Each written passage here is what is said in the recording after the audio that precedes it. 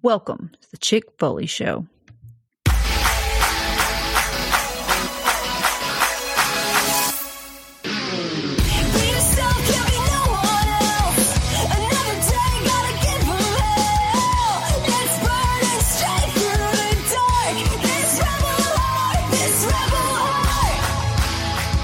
What is up, Foley fam? We are back with episode 121 of the Chick Foley Show. It's been another great week of wrestling. We had Fastlane this past weekend. We've got a couple Hall of Fame inductions to discuss, but first, let's introduce the stars of the show. Sheena, how you doing?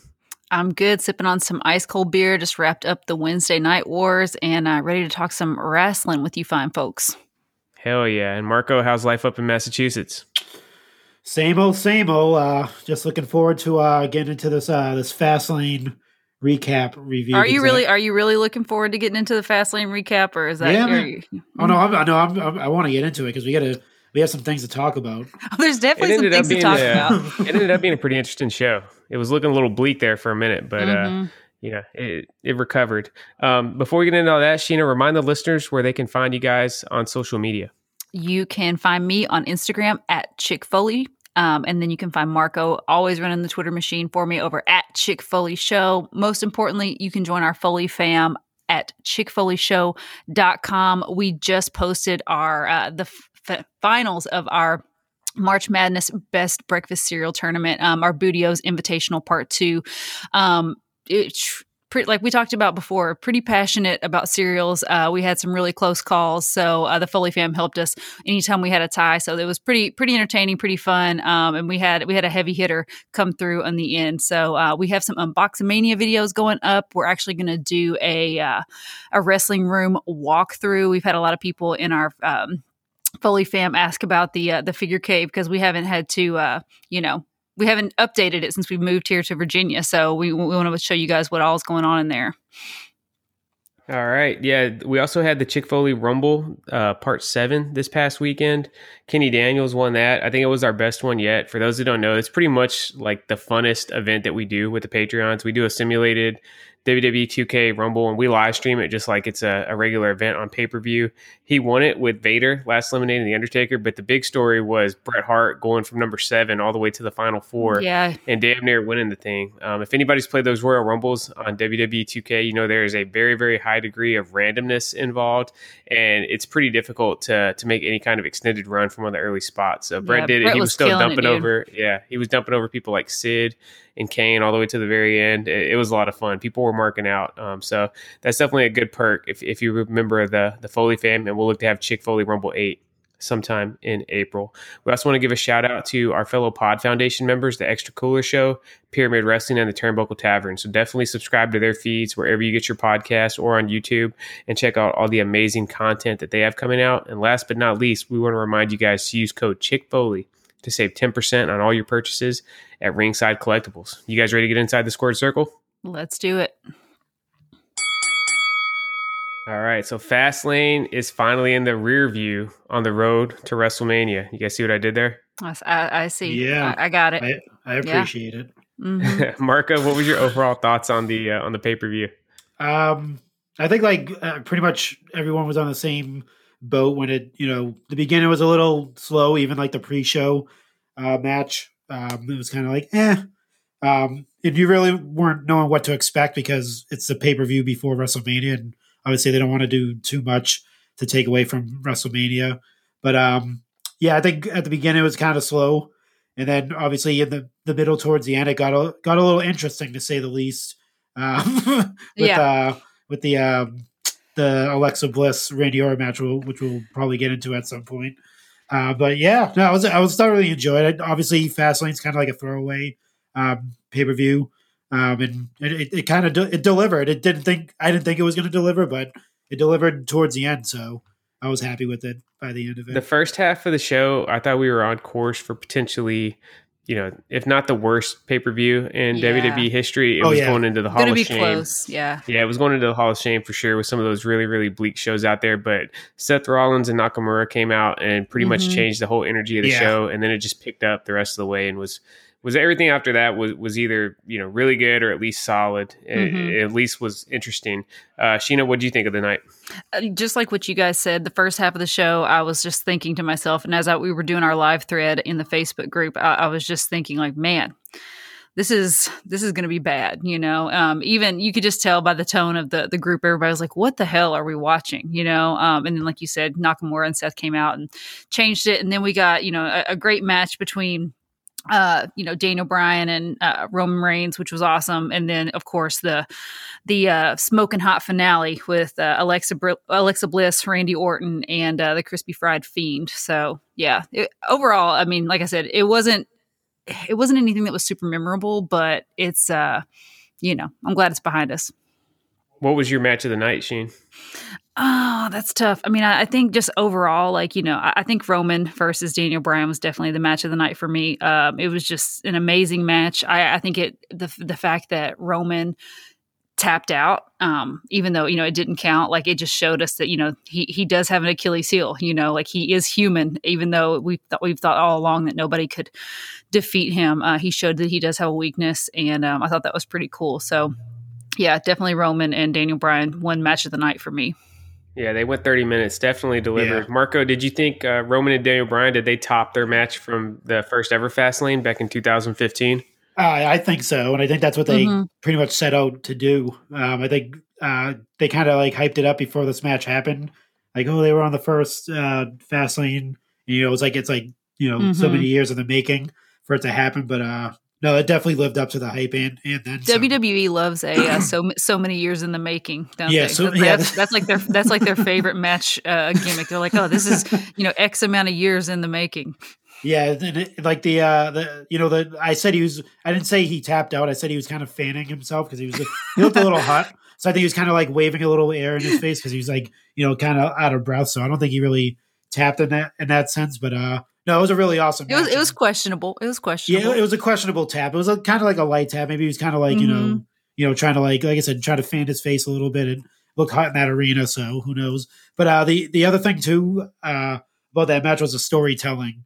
Always, I'm a storytelling guy. I like to see that stuff in matches. I like the facial expressions, the nuances, all that type of stuff. Not just the move sets and all that. You have to have that type of like the speeches or the talking in between the matches and stuff like that. And I think I pointed out, like, it seems like they like turn up the microphones every time Roman Reigns gets in the ring. I'm not sure if you guys noticed that, but they like kind of like hype him up. I think that's been one of the perks of being in the Thunderdome. Roman's definitely benefited from that a lot, but we've seen that in a few different matches where they're really able to kind of add another element of the storytelling, like you mentioned, with the in-ring trash talk going back and forth between the wrestlers.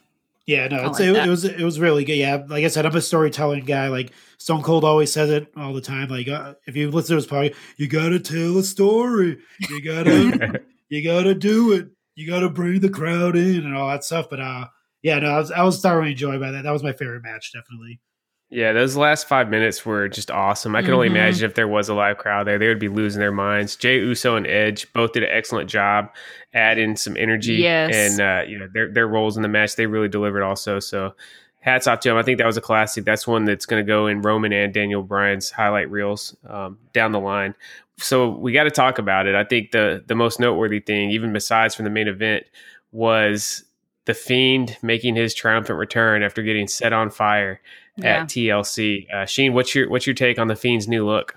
I like it. I know there was a lot of people, clowning it, saying it looked like the Toxic Avenger and all this stuff. But I mean, I don't know what people wanted him to look like when he came back. I'm just glad that they gave him a new look. That they used the continuation of the storyline, because WWE is notorious for just like forgetting things in the past that happened and just moving on. So they could have totally had him just come out as his normal Fiend self that we knew from before. But I loved the melted mask. We were talking about it in the group. I can't remember who it was, but we had like the exact same thought at the exact same moment. We were like, he looks like a s'more, like a smushy s'more. And I think that's kind of like what his mask looks like. I think the bodysuit needs a little bit of work. I think it could be really cool. But I'm here for the mask. I think the mask looks mage. At least we're going to get some cool new figures out of it. Marco, are you a fan of the Toasted Fiend? Yeah, I thought it was pretty cool. And it goes back to Vince McMahon saying they make movies, And that's what they set out to do when they have their events and stuff like that. So you can totally I mean, their production is, we talk about this all the time, top notch. Like you can't beat WWE when it comes to like a wrestling show. They're just going to go above and beyond with everything. And I think there was an article on who did that, like the actual, like the new mask that he has on. But I'm kind of curious as to like, it's the guy who does he did Jason. He does like a lot of horror masks. I cannot remember his name, but yeah, I always forget it too. But yeah, that's probably who it was. I imagine. Yeah, but I wasn't sure if because it kind of looked like his. I'm not sure if he was wearing like a vest or something like that, but it kind of looked like he had like scale, like almost like scaly skin. Almost, I'm not sure if you guys noticed that at all. Like there were parts of his stuff on.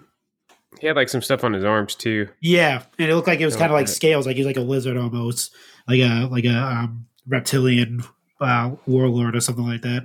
We won't get into that, but yeah, it's I thought it was pretty cool. Like it like I said, it brings another element, and it just shows how above and beyond WWE is.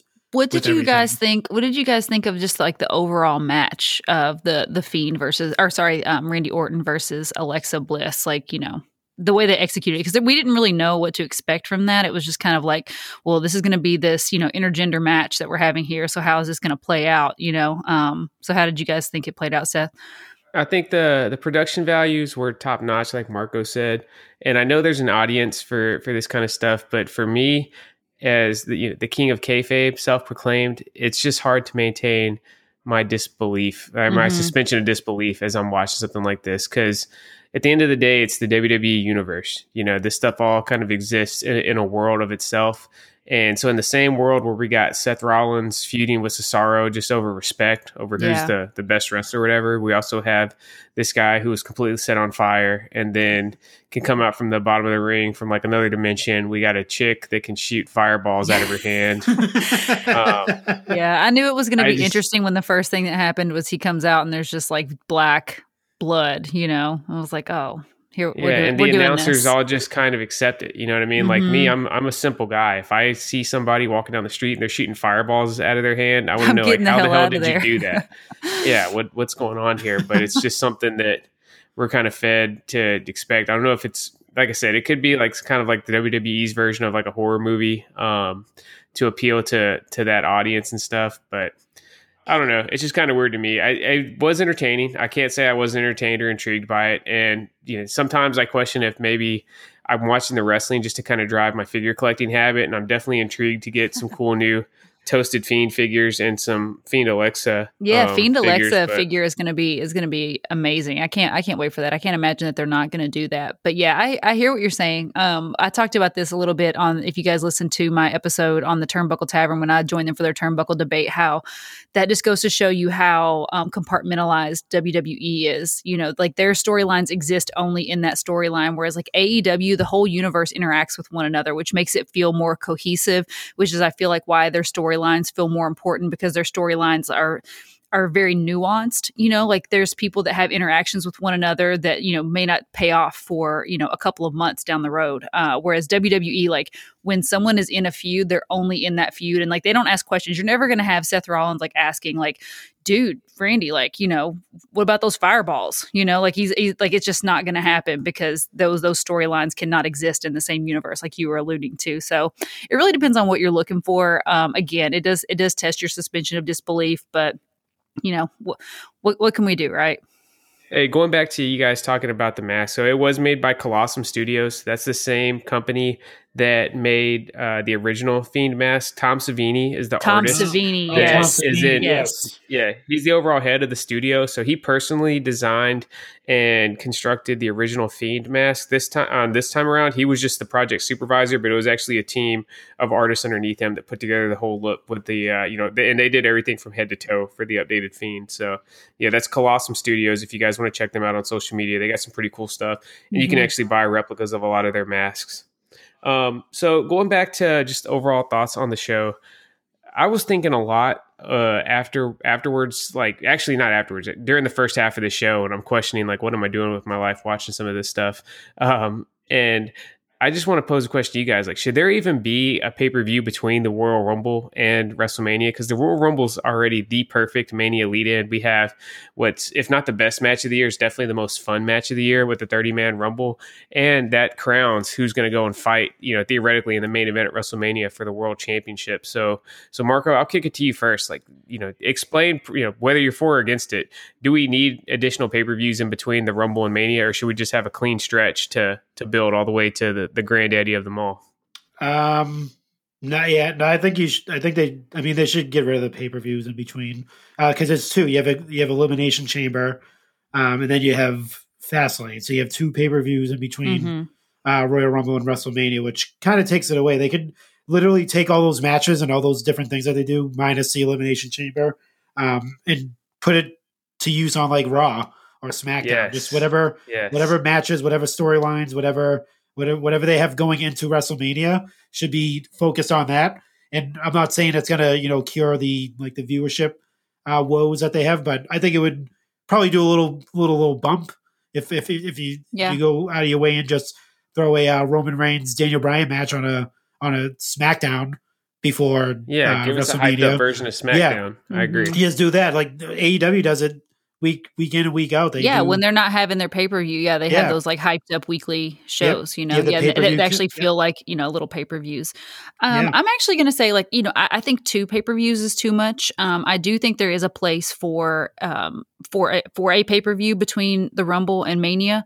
I think it's the perfect opportunity to kind of fill the card for WrestleMania. But what we're seeing is like they're still taking the main event matches and they're putting them on these C-level pay-per-views, which it's just like it's kind of like wearing them thin, right? Whereas they could really be building feuds and building storylines between other people to make all the lower card matches at Mania feel important, right? Like these things could kind of kick off at Fastlane or Elimination Chamber, right? And then those storylines can go into Mania. Whereas like we're still seeing Roman and Daniel Bryan. Like there was no need for Roman and Daniel Bryan to be on Fastlane. As much as that match was awesome, like that, it didn't need to be there, right? They could have really taken that time and built up, Apollo and Big E and let them have like a big, huge moment, right? To get us so excited. Now, they kind of just got thrown in the mix there and had a crappy match. And now I'm just like, I don't really, I've kind of lost interest, right? So I think there is an opportunity to use those pay-per-views, but it's just how you use them.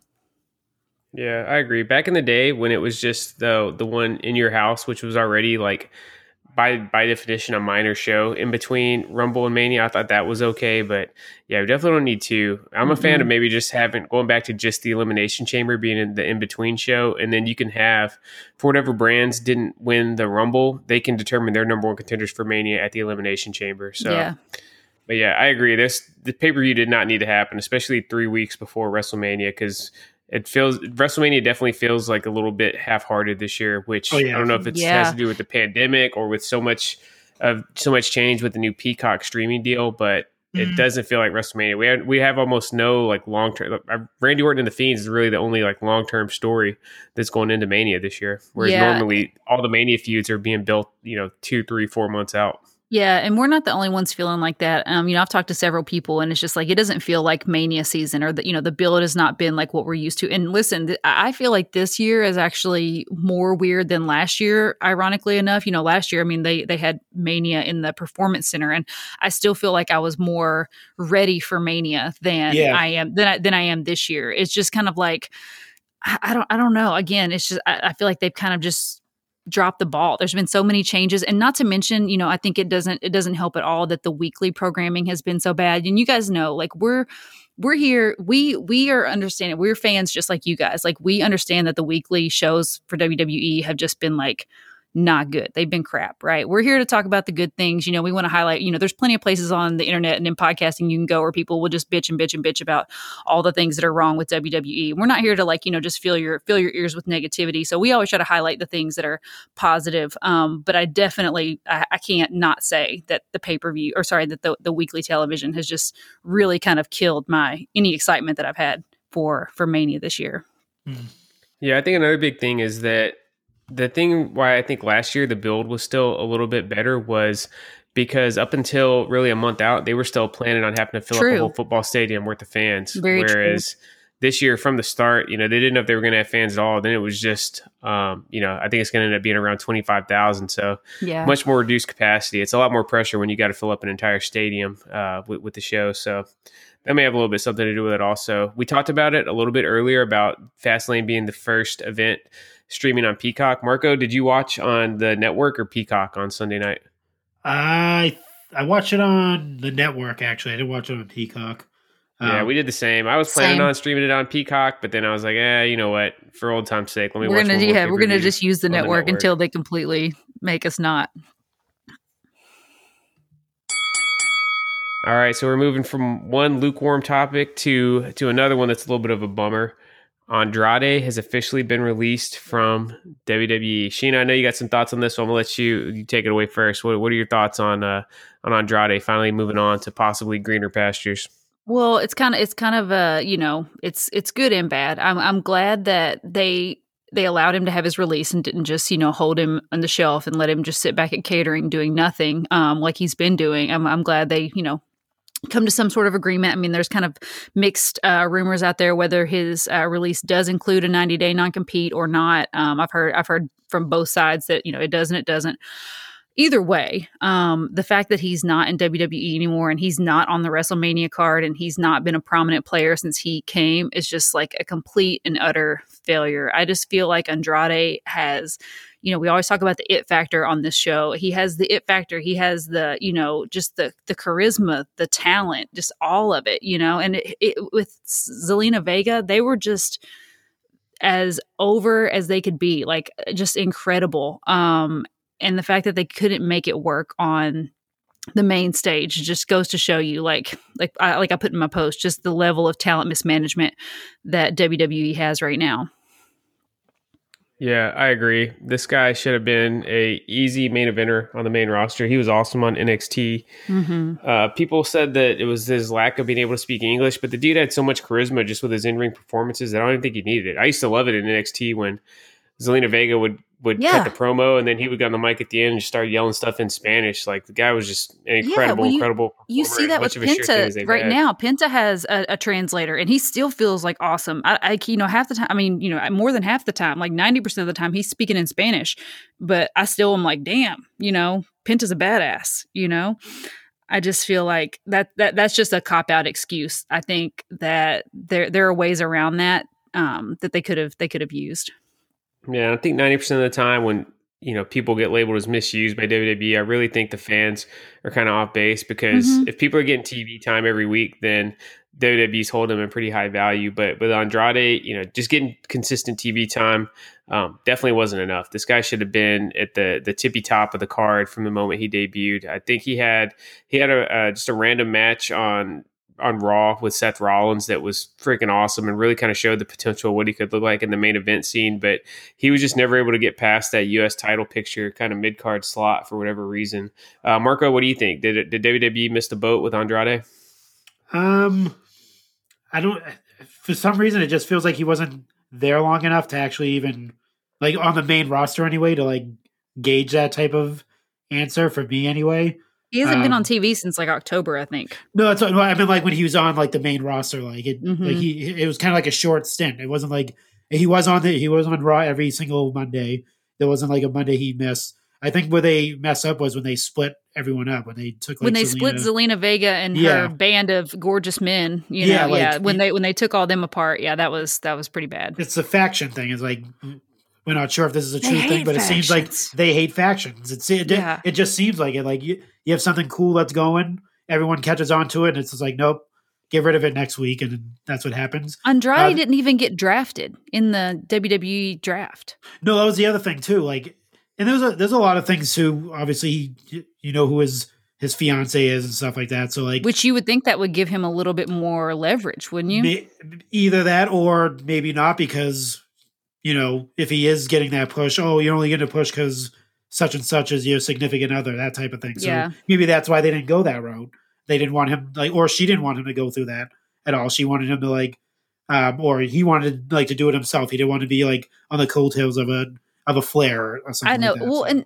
everything that we're speaking is speaking strictly from like speculation. None of us know Andrade personally. Like he may be a giant asshole to work with. I don't know. You know what I mean? Yeah, I'm not saying that's true. I mean, I have no reason to believe that, but we're speaking strictly from like the fans' perspective and like what we know. And it's funny because in his tweet, he said he wanted to thank Triple H and Paul Heyman and Regal, but he didn't mention Vince at all. Like he didn't mention Vince like out of all those people. I was like, that's kind of telling, you know. Like I said, I had a back and forth in your comment section. I know where I stand with this storyline, and I'm sticking with my guns on that storyline. And then he just brought up a good point right there. He just kind of proved my point by saying that he didn't thank Vince McMahon. So definitely is something there. Mm-hmm. But like I said, we'll never know. It'll come out at some point, but right now we don't know. We can only go off of innuendo, as they like to say. Let's take a trip down memory lane. Everybody share their favorite moment from Andrade's 5-year run in NXT and WWE. Sheena, you go first. Oh, I mean, I the one that stands out to me always is Johnny Gargano versus Andrade at NXT Takeover Philadelphia. It was just a banger of a match. Andrade had that incredible entrance with like the mariachi band, and he came out wearing his like full, lucha gear and the mask and the whole nine. It just looked amazing. So if you haven't ever seen that match, please go back. It's from, January 27th, back in 2018. So it's, Andrade versus Johnny Gargano, NXT TakeOver Philadelphia. What about you, Marco?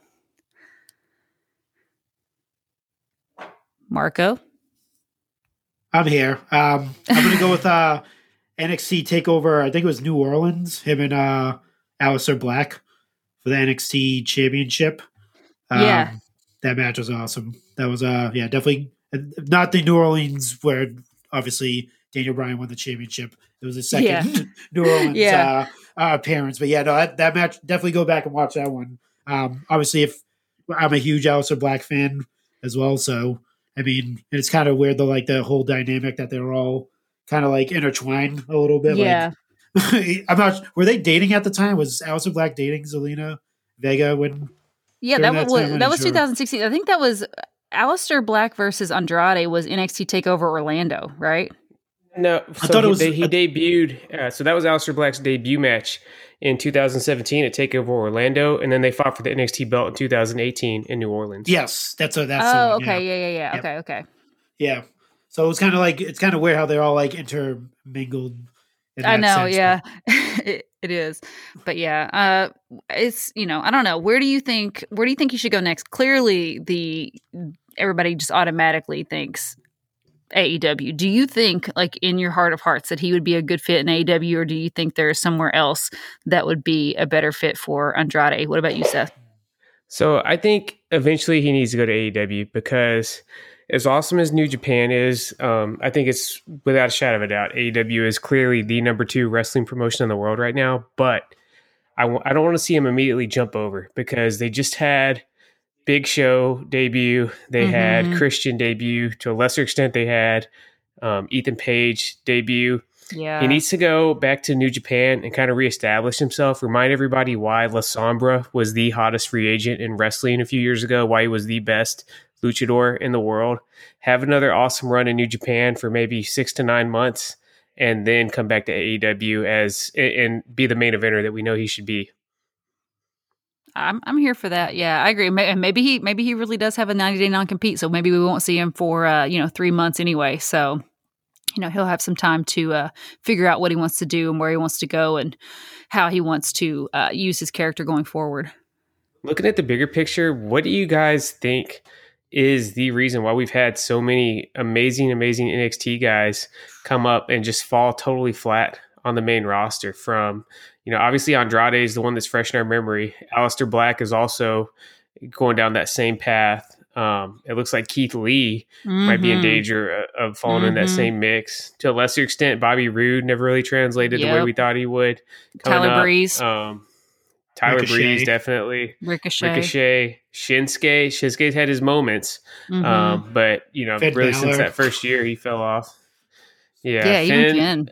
I think Finn's a unique case. I would put Finn in a separate box because they originally gave Finn the biggest push anybody could have had. He beat Roman clean his first night on the main roster, and then he beat Seth Rollins clean in his first pay-per-view match, but he got hurt. So, but Sheena, I'll pass it to you first. What do you think is the cause? Because this is definitely, it's an epidemic at this point. It's not just a couple random occurrences. It's become the kind of like the most expected outcome when these guys come up. It's not even a surprise anymore when somebody comes up from NXT and just doesn't translate. Well, okay. So besides just using the blanket answer of just like Vince, right? Which I know is everybody's like screaming into their microphones, like, yeah, it's Vince. He's out of touch and all the things that people say about Vince.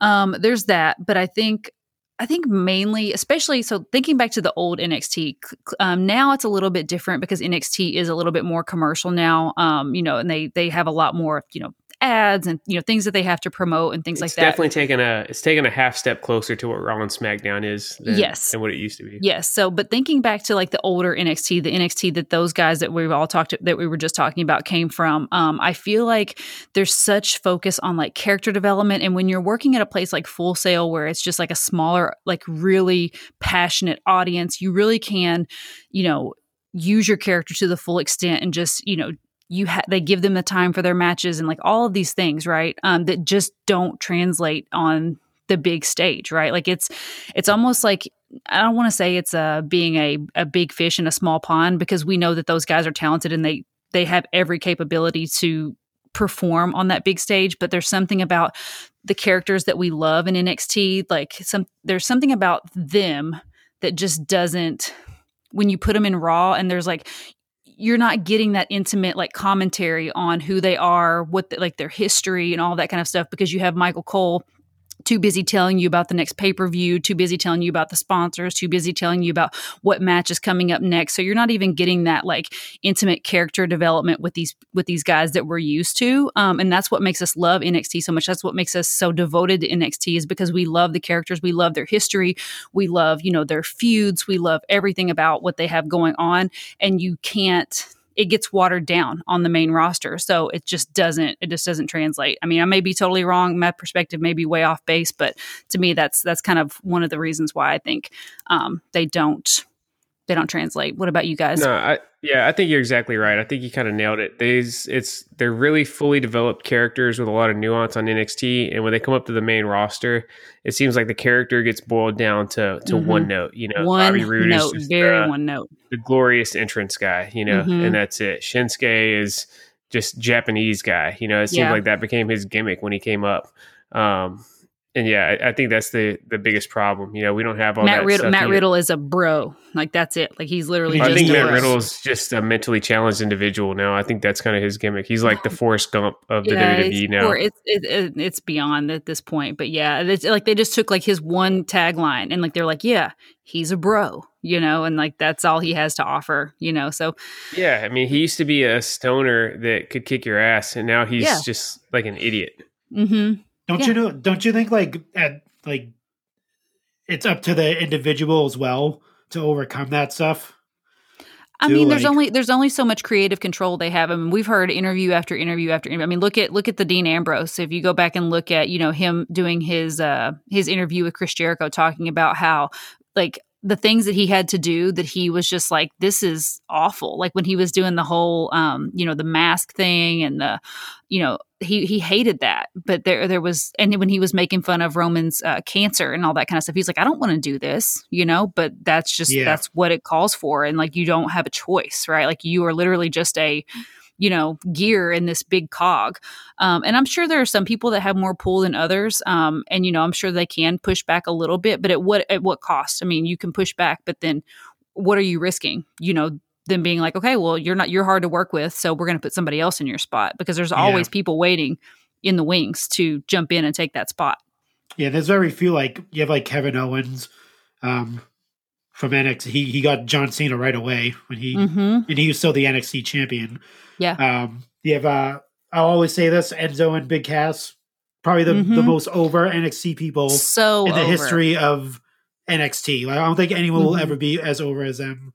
I could be wrong, but I haven't seen a reaction like that from an NXT. Yeah, those pops were insane, man. Yeah. And still, look at the night after WrestleMania 32 when they debuted on the main roster. It was incredible. Like they like transcend it. So I think, like I said, for me, that's why I like kind of brought that's up to the individual. Like you have to kind of like prove that you are that person you were in NXT, and if they don't see that right away, they're not going to do anything. And I think they can say the same thing with Ricochet. Like you have to have a promo. He does not have a promo. He's not a good promo. You have to be able to talk on the mic when you're in the ring with somebody, and you can't just flip and do all this stuff and expect people to like, that's going to take you as far as it's going to go. True, but you also depend on, like I was talking about earlier, you also depend on the commentary team to build your story and to build you up and to tell people why you're important, right? Like there's only so many times you're going to get the mic either backstage or in the middle of the ring to be able to like tell people why they should care about you. So it is up to the people on the mic that have it, have your attention to tell you why these people, like why are you investing in these people? Yeah. I could see both sides. I mean, you're right. Commentary does play a big part. We know Vince is kind of directing the commentary, but also I would say for somebody like Shinsuke Nakamura, I never had to have commentary tell me anything about him. I just saw him make his entrance and saw him wrestle, and I was like, this guy's a star. To me, I think both you guys made some really great points. I think, Marco, you're right that these guys, it is on them to make an immediate impact. You never get a second chance to make that first impression. And I think you need to get, obviously there's an audience of millions of wrestling fans around the world, but they got to know that they're really performing for that audience of one backstage when Vince McMahon's watching, and they got to make sure that they capture him right away, because one of the problems with WWE currently having the deepest and most talented roster that they've ever had across, all the brands, Raw, SmackDown, NXT UK, is that there's always an extremely talented individual that's ready to step up and take that TV time if you're not doing with it what they think you should. So it's just, it's kind of like, it's almost like it's like the Gong Show, like if somebody's, up there for 5 minutes and not doing what they need to do, then, Vince is banging the gong and getting the next person out there. Hopefully it changes sometime, because it sucks seeing some of these really awesome people. Like I loved Andrade. I mean, one of my biggest mark-out moments of the last 4 or 5 years was when he beat Drew McIntyre for the NXT title, just because I wasn't expecting it at all. It was Drew's first title defense, and I just thought that Andrade was kind of like a flavor of the week challenger. And I remember literally jumping up and down in our living room whenever Andrade won. And then he followed it up with his match with Johnny Gargano that Sheena talked about, which is one of the best matches of all time. I think that match was just excellent. So I wish him the best wherever he goes. I'm looking forward to seeing what he does, and I'm sure he's going to be back at the top, whether it's in Japan or in AEW, sooner rather than later.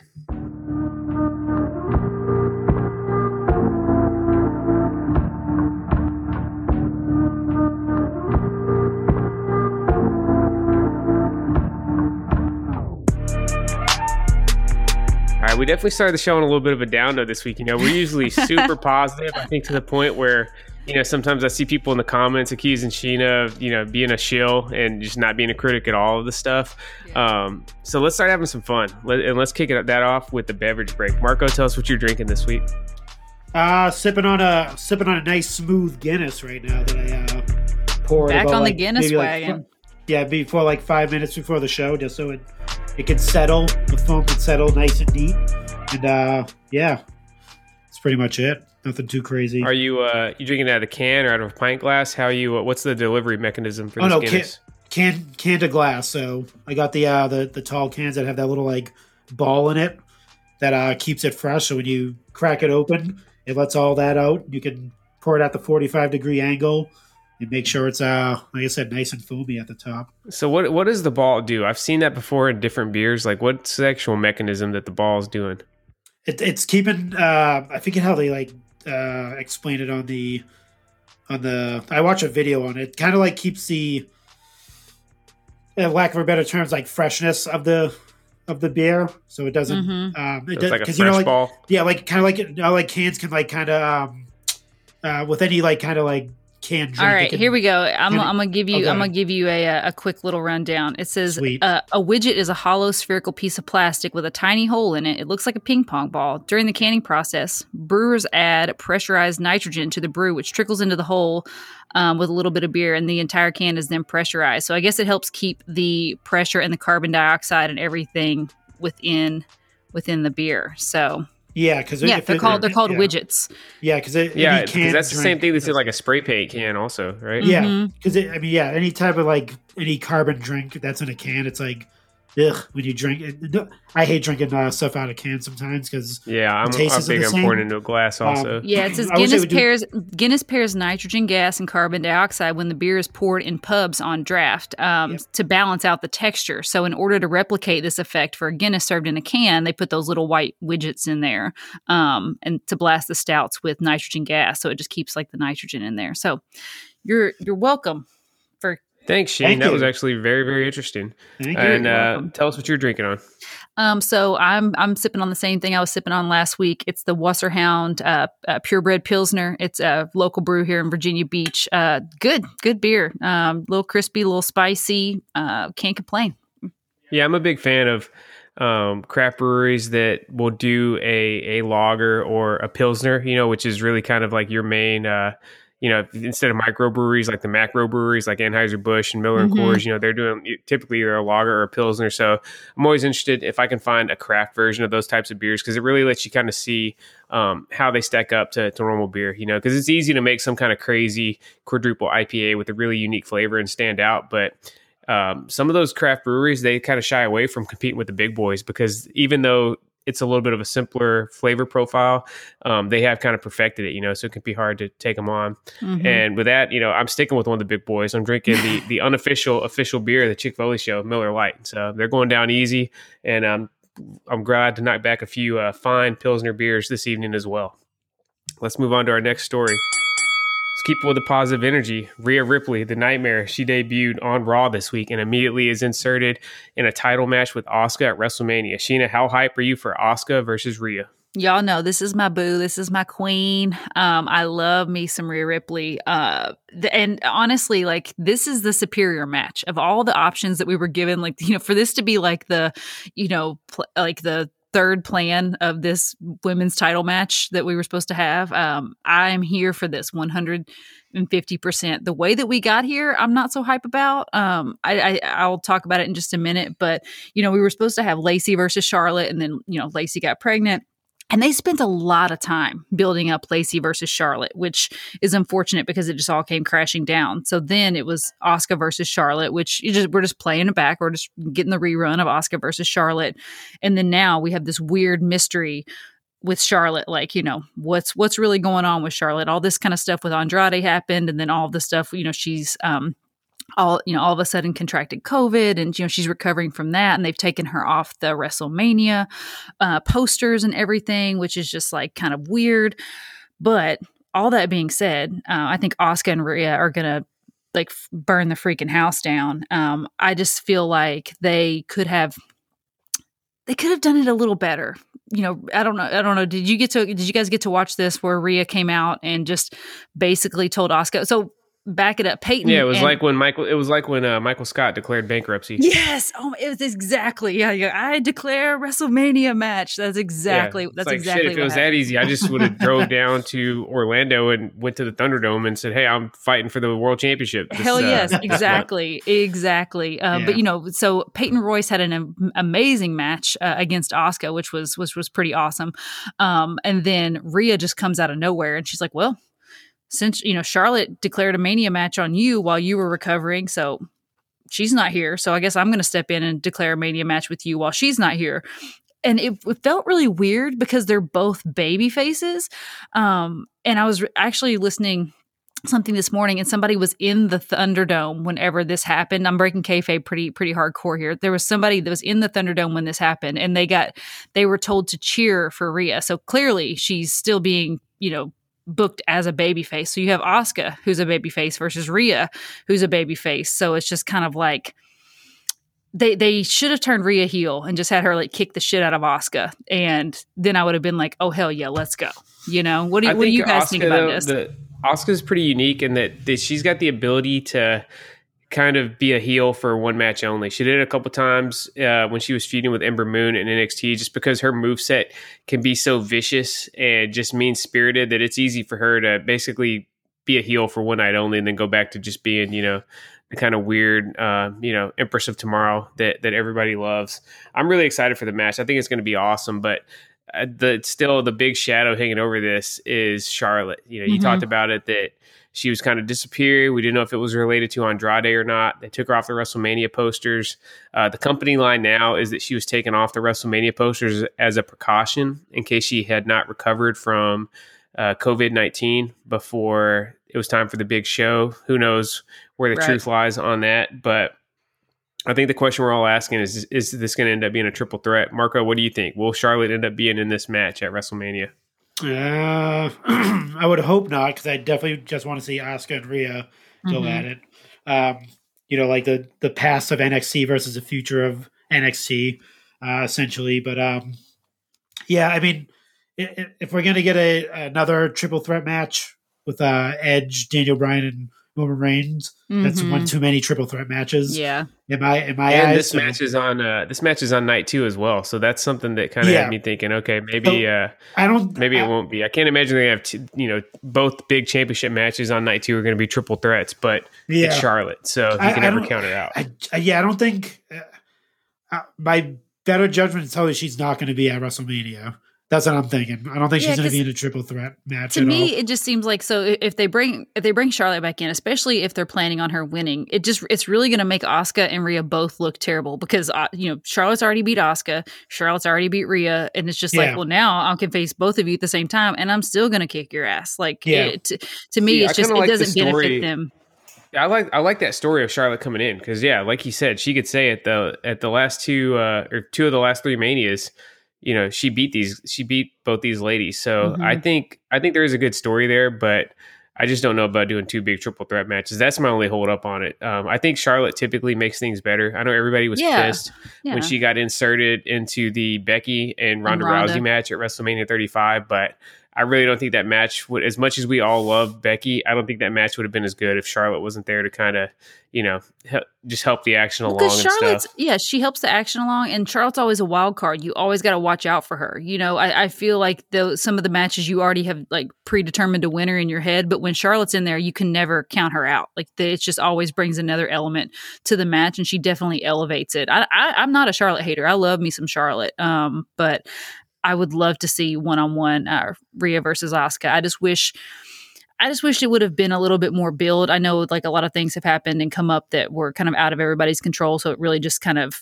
but I mean, these are like world-class, like, supposed to be world-class writers for this television show that is like the longest episodic television show of all time. Like they couldn't come up with just something other than Rhea just coming out and I declare WrestleMania, and then smile. Like then they were smiling and just like giggling with one another, and I was just like, you guys are not friends. Like this should not be friendly. I don't want this to be friendly. I want this to be like hardcore. Like, yes, I want that title. Like I feel like it was just 2 friends being like, okay, yeah, let's fight. Well, we still got 2 episodes of Raw left between now and Mania, so we'll see what happens. I think it's definitely up in the air though, what the final form of the Raw Women's Championship match is going to be. Let's move on to the Wednesday Night Wars. Sheena, I think you're going to drive us on this segment. Tell us what we need to know about AEW and NXT from this week. Okay, so we did get some new matches announced tonight for Stand and Deliver, which we know is a 2-night event for WrestleMania weekend. They're basically, we kind of talked about it last week, but they're going to do one night on WWE Network and one night on Peacock. So I think it's just kind of like I thought it was one night on USA. Oh, sorry. Is it one night on USA? My bad. So yeah, one I think night 1's on USA, night 2's on Peacock. Okay, yeah. All right. So yeah, I stand corrected. I stand and deliver corrected. Wow, well done. So we have Walter versus Ciampa tonight. Ciampa come out and confronted Walter, which, you guys, I don't know if it's just me. Marco, did you notice that Ciampa's looking a little long in the tooth? Not that he didn't before, but I feel like he's looking a little more grizzled than he's looked at. Jesus Christ, the guy's had like 4 neck injuries and had like I think surgeries that would end anybody else's career. I'm not talking about that. She's talking about like phically. I think like yeah, the hair, like he's not shaving his head. His hair is gray, and he's beard like his beard. That's what I'm saying. He has had these. I mean, these neck injuries would have ended the career of a normal guy. They're the reason why he's never going up to the main roster. Like something like that's going to put some age on you, man. Cut the guy some slack. Don't make me feel bad. I love Ciampa more than anybody in this world. I'm not feeling bad because when he came back from his neck injury, he was like clean shaven. and ripped, yoked, dude. head shaved, beard well kept, and now it's like he doesn't care anymore. Yeah, now it looks like he's been under a bridge for a while. It's like, Champa, if you're listening, TV. I got no problem with the way you look, brother. You're good. Anyway, that match is going to be a banger. It's going down on night 1. It's going to be the main event of that night. We are going to have a tag championship match with the Grizzled Young Veterans versus MSK versus Legado del Fantasma to, crown a new tag champion since the belts had to be vacated. So what do you guys think about this? Thoughts and prayers to Oney Lorcan and Danny Burch. Danny Burch hurt his shoulder. I just feel bad for those guys because they're both NXT veterans. Like they've been on NXT since I've been back watching wrestling in 2014, and they finally were getting some shine. Yeah. And now they're now they're no more. So. Yeah, and Oni got his butt kicked tonight by Karrion Kross. So thoughts and prayers to him. Yeah, so hopefully I'm looking forward to seeing those guys come back and try to reclaim the belts. Tag match should be awesome. I don't see anybody stopping MSK. They've had nonstop momentum since they came in, and I think it's going to roll right through TakeOver, and they're going to start their run on top of the tag team division. Yeah. So we're also getting a women's championship match on night 1 with Io and freaking Raquel Gonzalez, and then the gauntlet match. We're going to have a battle royal gauntlet match. So this is like something AEW would have come up with. Yeah. When they were telling the rules, I felt like I was like that meme of the woman like with all the math equations, like all around her head. It was just like you know how they throw up the screens like before those matches like that where it's got all the rules written out? Like the font is going to be so super tiny for this one because it's all kinds of shit going on. It should be a pretty cool concept though. Yeah, so it's a 12-man battle royal, so it's the last 6 men standing are going to participate in a gauntlet match the following night. So the 12-man battle royal is going to be on the Wednesday night, so on regular NXT programming, and then the battle royal is going to be on the first night of. The battle royal is going to be on Wednesday night. The gauntlet match. Here I go. So the first 6 guys in the battle royal are just gone. They're done. They're not a factor anymore. Then the rest of that battle royal, it's going to determine the order in the gauntlet match. So correct. Whoever gets eliminated, the number 6 guy, he's going to be first up in the gauntlet match, so on and so forth. And then the winner of the gauntlet match will be fighting Johnny Gargano on night 2 on the final night. Yeah, which I'm hyped for this because if it's one thing that WWE has got in the bag, it's a gauntlet match. They know how to do it. Yeah, they know how to build up a baby face to get over like Rover off of a gauntlet match. So obviously this one could go any number of ways. Think that whoever wins that gauntlet match they're gonna be wrestling 3 nights in a row. So they got the battle royal on the first night, and then the second night they're gonna have the gauntlet, and then on the third night they have to face Johnny Gargano for the North American Championship.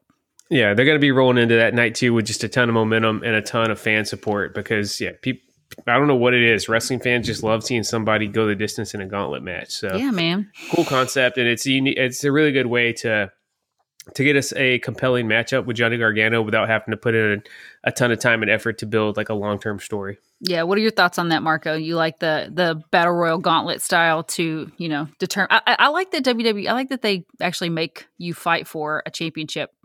Instead of just like, just be like, just walking in and be like, I want it. I declare. I think that should be the name of this episode. I declare Wrestlemania. Actually, that's actually a good idea. But did they have some type of? I'm trying to remember. I feel like last year they had some weird gauntlet match on NXT. Do you remember this at all? And had some weird rules to it. I don't know why. That's why 2020 was a long year for me, man. As it was for a lot of people, I'm sure. So I have to go back and check, but I'm pretty sure there was something very similar to this on NXT television. This type of like gauntlet. They had the 4-man Iron Man match. Maybe that's what it was. Was that it? That weird, they had whenever Karrion Kross had to forfeit the belt. Remember, it was a 4-person Iron Man match. That's right. Wasn't it all like former champions, right? But how did they get into it? It was all former champions. So it was all like 4 former NXT champions. Yeah, there was no qualifiers. William Regal just named them. Yeah. Oh, I thought there was something. All right, maybe there was something else. I'll have to go back and research last year. But that's what that reminded me of. They, like you said, they're always great at gauntlet matches. So I have Yeah. no. It's I have it's no gonna doubts it's that's gonna gonna be be a great. banger. I'm not gonna run down the list of names that are in there right now, but check out the graphic that they posted tonight. It's gonna be an incredible match. On night 2 of Stand and Deliver, we got Karrion Kross versus Finn, which is gonna be a co-main event. So super excited. We saw this coming last week whenever they did their tag match and whatnot, but it's official. Karrion Kross versus Finn for night 2. It's gonna be a killer match. Calling it now. We need to see the demon. Well, it's funny because he made mention of the demon tonight. Yeah, he Finn, did. Finn cut a really cool promo. He said, when you're young, you fight with your emotions, and those emotions are demons. And I was like, oh, wait, I'm listening now. Yeah. Like he dropped the D word. Like, what are we doing here?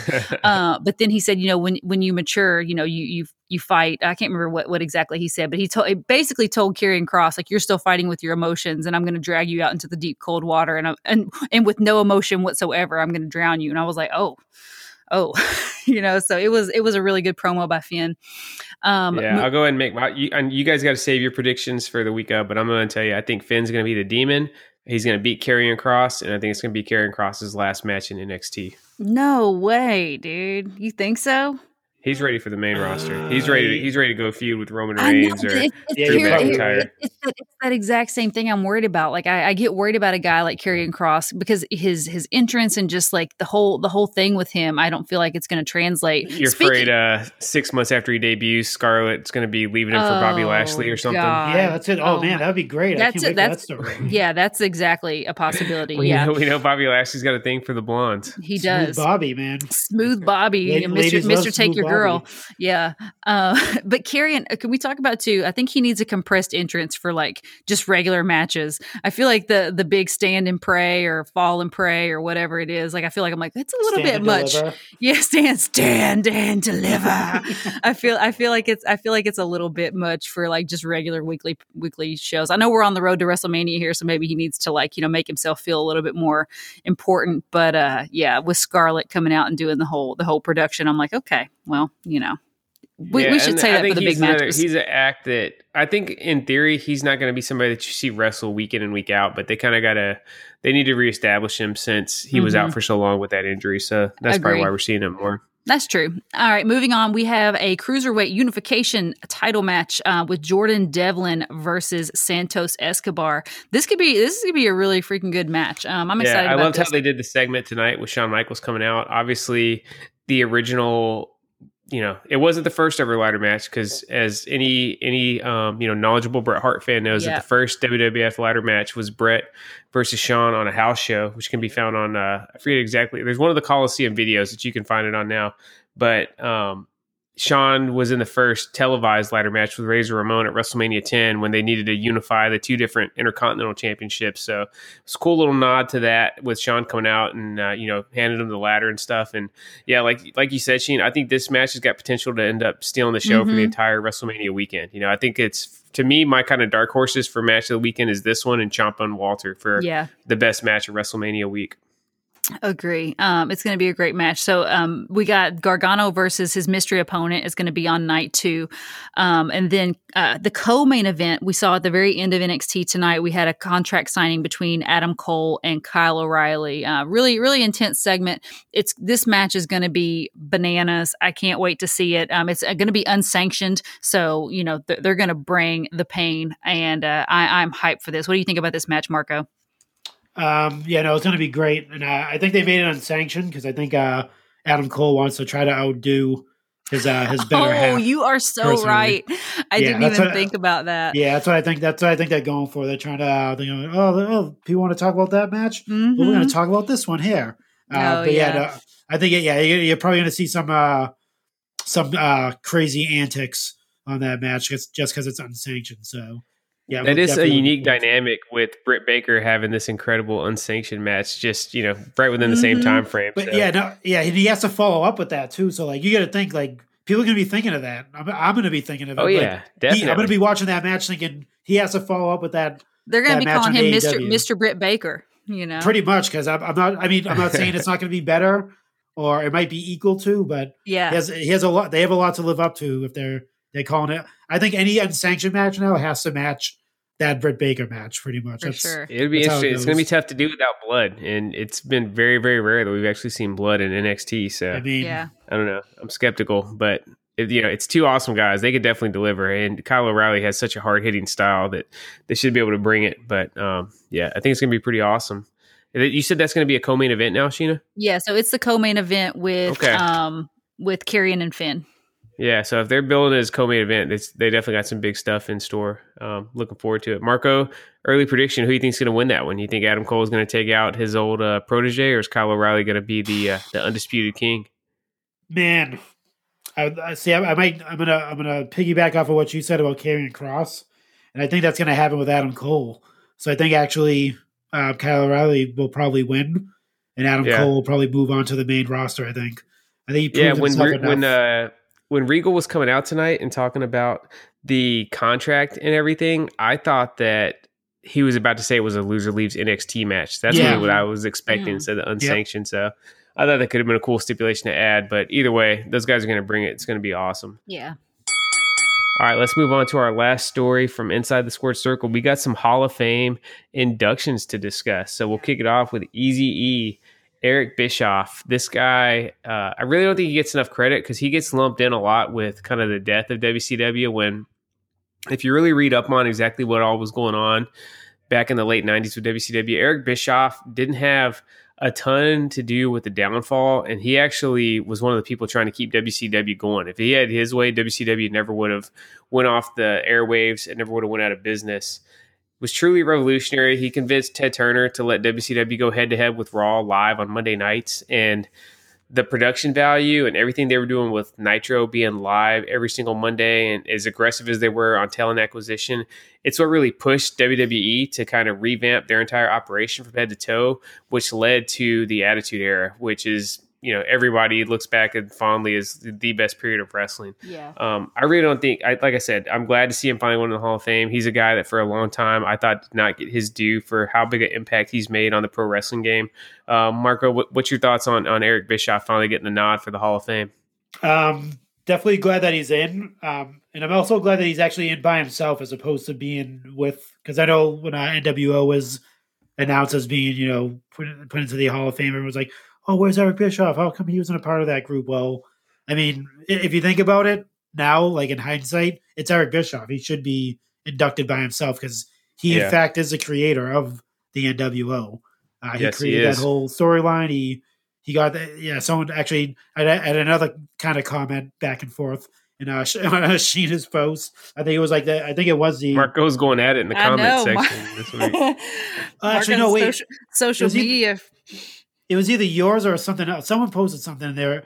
They're like, they listed all these accomplishments that of Eric Bischoff, but they left out him creating the NWO. Like that wasn't even on the list. And I was like, and that's what I commented. I was like, oh, he created the NWO. And someone was like, oh no, he got that from Japan. He kind of got that idea. I was like, oh, yeah, he did. He says it on his show. He obviously he had the relationship with New Japan back in the day, and he would visit there frequently, and he would see they would use real names for a lot of their wrestlers. They would use real storylines and stuff like that, and that's something that wasn't happening at all. So he pretty much created the realness to wrestling, and then on the state side anyway, with using real names and having Scott Hall just show up you as a wrestling fan. There was dirt sheets back then, but no social media, so you're just like, what the hell, Razor Ramon? Why is Razor Ramon on WCW right now? So just all that type of stuff that he brought to the table. I think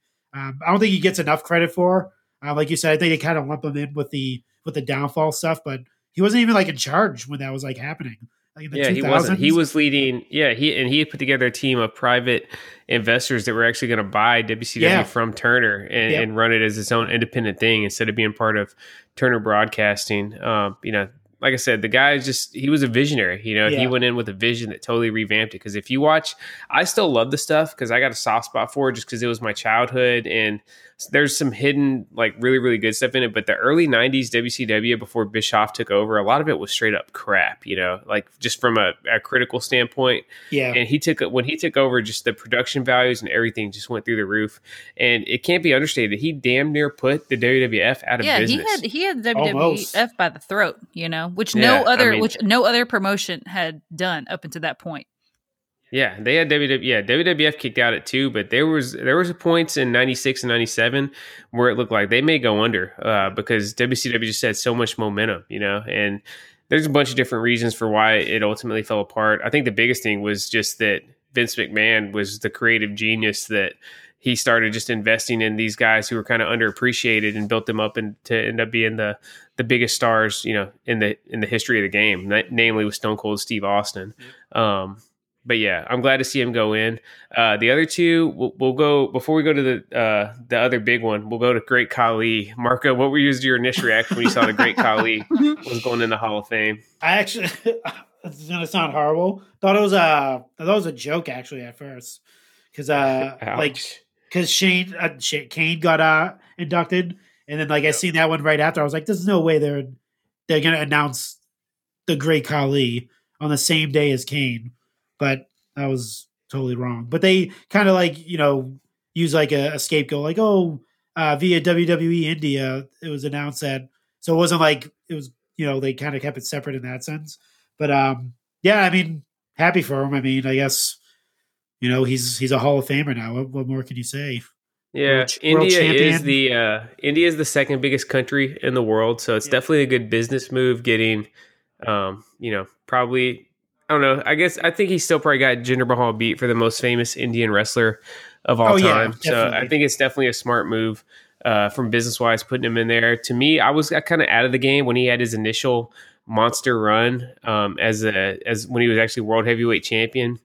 I only saw when he had that brief comeback in 2014. I was around for it, and I just couldn't get over how horrible the guy was in the ring. To me, he's a half step better than Giant Gonzalez as far as in ring goes. But he's not nearly the iconic character look that Giant Gonzalez was. So I'm not a fan of Great Khali, but that said, I am, I'm happy for the guy going to the Hall of Fame. Ultimately, the WWE Hall of Fame is just, it should really be called the Hall of Noteworthy, because if you were any kind of noteworthy name, eventually you're going to get in. Just look at the people that are in there. There's people that were never any kind of champion, were never even won most of their matches. Look at Coco Beware. Coco Beware's in there, Johnny Rods, some guys who were at best jobbers to the stars. So it's cool that he's in there. Traditionally, how we look at most professional sports Hall of Fames, Great Khali wouldn't be anywhere close. But yeah, he's in there. And let's move on to the other big one, Kane. The Big Red Machine is finally going in the Hall of Fame. Sheena, what's your thoughts on Kane? Oh, I mean, if there's anybody deserving to be in the Hall of Fame, it's definitely Kane. It's surprising. Well, I mean, I guess, he's really been active up until, recently. So yeah, he was in full ring gear at Survivor Series this last year for the Undertaker send-off, the only one. The only one in full ring gear. Yeah, he has just played an integral part in WWE for, I mean, God, I don't know. How long now? Freaking 25 years? It's just... So he came in as Isaac Yankem in 1995. So yeah, he's going on... This summer would make 26 years since he's been in the WWF in one form or another. He was a dentist. Then he was Fake Diesel. Then he was before Fake he Diesel. finally revealed his true identity as the Undertaker's younger brother, Kane. Yeah, it's awesome. Did you guys get to see Undertaker telling him that he was being inducted into the Hall of Fame? It got me a little bit choked up, because he was trying for a moment. He was he said, "Is this for real?" I think he thought that Undertaker was ribbing him, and it was to me that was the sweetest thing. It was the most vulnerable thing that you've ever seen Kane say. Was "Are you serious?" And then you could tell he was just completely choked up. If he would have started talking, he would have completely broken. But it was sweet, and I thought them having Undertaker tell him was awesome, and Undertaker did a really good job. But yes, super worthy. I'm so happy for him. I can't believe they didn't announce him first. I feel like they started this whole Hall of Fame class off kind of no shade to Molly Holly, but it was just kind of they're we're going to start this Hall of Fame, make it they used to make it such a big deal. They would stop Raw in the middle of Raw and be dun da da da. Here's the first entrant into the WWE Hall of Fame. Yeah. Exactly. And now it's just if they're going to do it on the bump, they're going to call you on a three-way call and be "Hey, guess what? You're going to be in the Hall of Fame." Which I feel is kind of lame. But how do you guys think they're going to do it this year with inducting two classes? What's going to be the deal?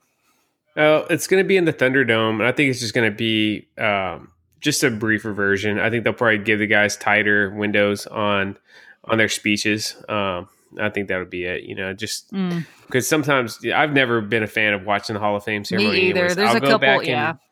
I'll go back and watch them on the network afterwards because the little video retrospectives that they do for the guys' careers are always pretty cool to watch. But I've never been one for speeches. In my job, I have to go to a lot of like official ceremonies and listen to people give long, boring speeches. And I'm not a fan. There's a few good ones. For every like Scott Hall speech that kind of hits you right in the feel spot, there's a Hillbilly Jim or Mr. T speech that just goes on for like 25 minutes with absolutely nothing, no substance. Point. Yeah. I hate saying that because I love Hillbilly so much, but yeah, that's just, it's true. So I think, there's definitely some room for improvement on the actual Hall of Fame broadcast. Marco, do you got a favorite Kane memory? Oh boy. Wow. Maybe when he hooked up the car battery to Shane McMahon's balls. Oh yeah, that was a pretty good one. When he tried to marry Lita. Yeah. Katie Vick. That was those are all one. Classics. Yeah. Classic. When he held up the voice box to his throat and said, "Suck it." Yeah, that was pretty good. When he beat Stone Cold for the title, that's pretty notable. That was awesome. Yeah, King of the Ring 1998. 98 Kane is like the most mage in my opinion. I think 98 Kane is just beyond. He's a legend. Match. Yeah, it was the first blood match, right? Stone Cold had to face Kane, a guy that wears a mask. Which was ridiculous. I don't know why Stone Cold even agreed to that. How are you going to bust open a guy in a mask? Yeah. To me, it's still his debut. I think that bad blood, yeah. That storyline that they did leading to his debut, it was such a slow burn, which is, even back in the day when WWF was at its peak with the storytelling, they still were never really great at telling those really, really super long-term storylines. Yeah. But they started it, pretty much right after WrestleMania 13 and kept it going all the way until October of that year. And just such a awesome debut. Like, you're just like, who the hell is this guy? So I think it goes all the way back to the debut, but shout out to Kane. More importantly than the big moments, I want to give a salute to Kane just because there was like a 5-year stretch there where he was wrestling the most matches in the company. Like, he was the dude that every single house show, he was on the card, entertaining the fans, going to all the small towns. Even when he wasn't in the main events on pay-per-views and stuff, he was showing up at every single house show and putting in a good match for the fans. And that stuff really means a lot to me because I still remember going to house shows as a kid and seeing the big stars. R.I.P. to the house shows. Yeah, exactly. Oh, actually, Kane no. was just not R.I.P. to the house shows. Did you see that AEW, they're going to do house shows? Yeah, their first ever non-televised event is coming up. Yeah, so interesting. Combo ticket. Yeah, I will always have a sour spot in my heart for Kane though, because he was the one who just happened to be on the wrong side of the sunset flip that put Rollins out to pasture for a little while. And Rollins, he was on the wrong side of the sunset flip.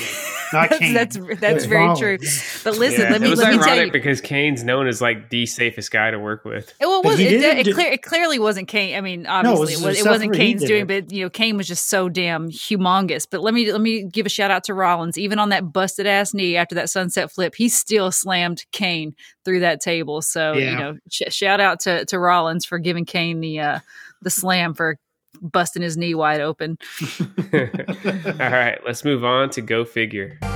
Check out the Pyramid Wrestling Podcast. Each week, we dive deep into all things wrestling action figures. From AEW Unrivaled, WWE Mattel Elite, our childhood WWF, WCW, ECW collections, and more. You can also find Pyramid Wrestling on YouTube. That's Pyramid Wrestling, available everywhere you listen to podcasts. Here comes the money. Here we go. Money talk. Here comes the money. Go Figure is where we cover the latest and greatest in the world of wrestling figures and talk about what we've each added to our own personal collections. Reminder, this segment is brought to you by our good friends at Ringside Collectibles, the #1 worldwide retailer in wrestling figures. Use code ChickFoley to save 10% on all your orders at Ringside. And here we go. All right, before we get into the figure news this week, I do want to announce another way that you can win some figures from being part of the Foley fam. Phil Dunnett, our buddy in the UK, is going to be teaming up with me, and we're going to start up a predictions league inside the official Chick Foley Show Facebook group, which is Patreon exclusive. So we're still working out the fine details on it, but we're planning on starting it up right after WrestleMania, and we're gonna have a few different seasons throughout the year, so that way people got multiple options to jump in. But at the end of the day, it's going to be just predicting each match on all the big shows, on the takeovers, your WWE pay-per-views, AEW pay-per-views, and then if there's a hyped up like branded episode of Takeover or Dynamite, we'll do predictions on those also. And I think we're still kind of working on what the prizes are going to be, but there's definitely going to be some figure based stuff. So maybe we'll just hook you guys up with a little mini shopping spree at ringside. But stay tuned to the Facebook group for details on that, because it's going to be a lot of fun. And if you want to be like, I'm just going to jump in here really quickly. If you want to be a part of something like this, Seth is like the man. I mean, obviously, I love our dude Phil Dunnett, and I'm sure he's awesome too. But I know with Seth's hands in this, like, it's going to be so epic. If you've ever seen the way Seth runs his fantasy football leagues and anything that he's involved with like this, like it's going to be a lot of fun, and there's going to be like details galore. Yeah, so for all the premium Foley fan members, stay tuned. Premium Foley fan members, easy for me to say. Stay tuned. It's going to be a lot of fun. And now, Marco, take us away with figure news. All righty, so we have some big news for the Legend of Lucha Bros and the Legends of Lucha Libre line. They're actually on RSC right now. You can actually purchase them. And obviously, you're going to use code Chick Foley for 10% off when you do purchase these. But there's also some news from Mass Republic.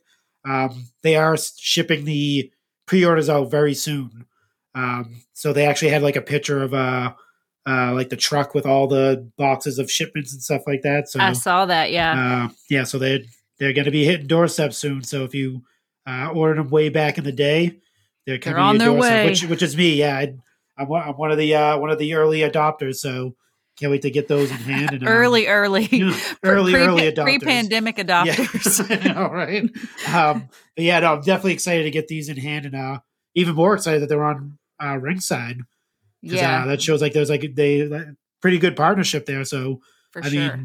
I mean, jumping into the next story with the Legends of Lucha Fanaticos Wave 2, maybe they might show up on ringside now that there's kind of like a semi partnership that's going on there. So that'd be pretty cool. Get more hands on these figures and stuff like that. What do you guys think? Ringside kept that under wraps too. So, Ringside, you guys could have given us a heads up, because that hadn't even been announced that they were going to be available. No, and we've been in close contact with, Mask Republic and, Boss Fight and everybody. And like, they were just like, yeah, just if we happen to have some extras, be on the lookout and stay tuned to our account, because we'll post them up for sale. And then all of a sudden it was like available at Ringside Collectibles. We're like, oh, damn. I'm going to go ahead and say that the response that Sheena got off the YouTube video and the IG post that she did was so overwhelming that Ringside reached out to Masked Republic and was like, "Hey, you know what? We need to buy up that extra stock you guys were talking about." Thank you for making me feel so important, Seth.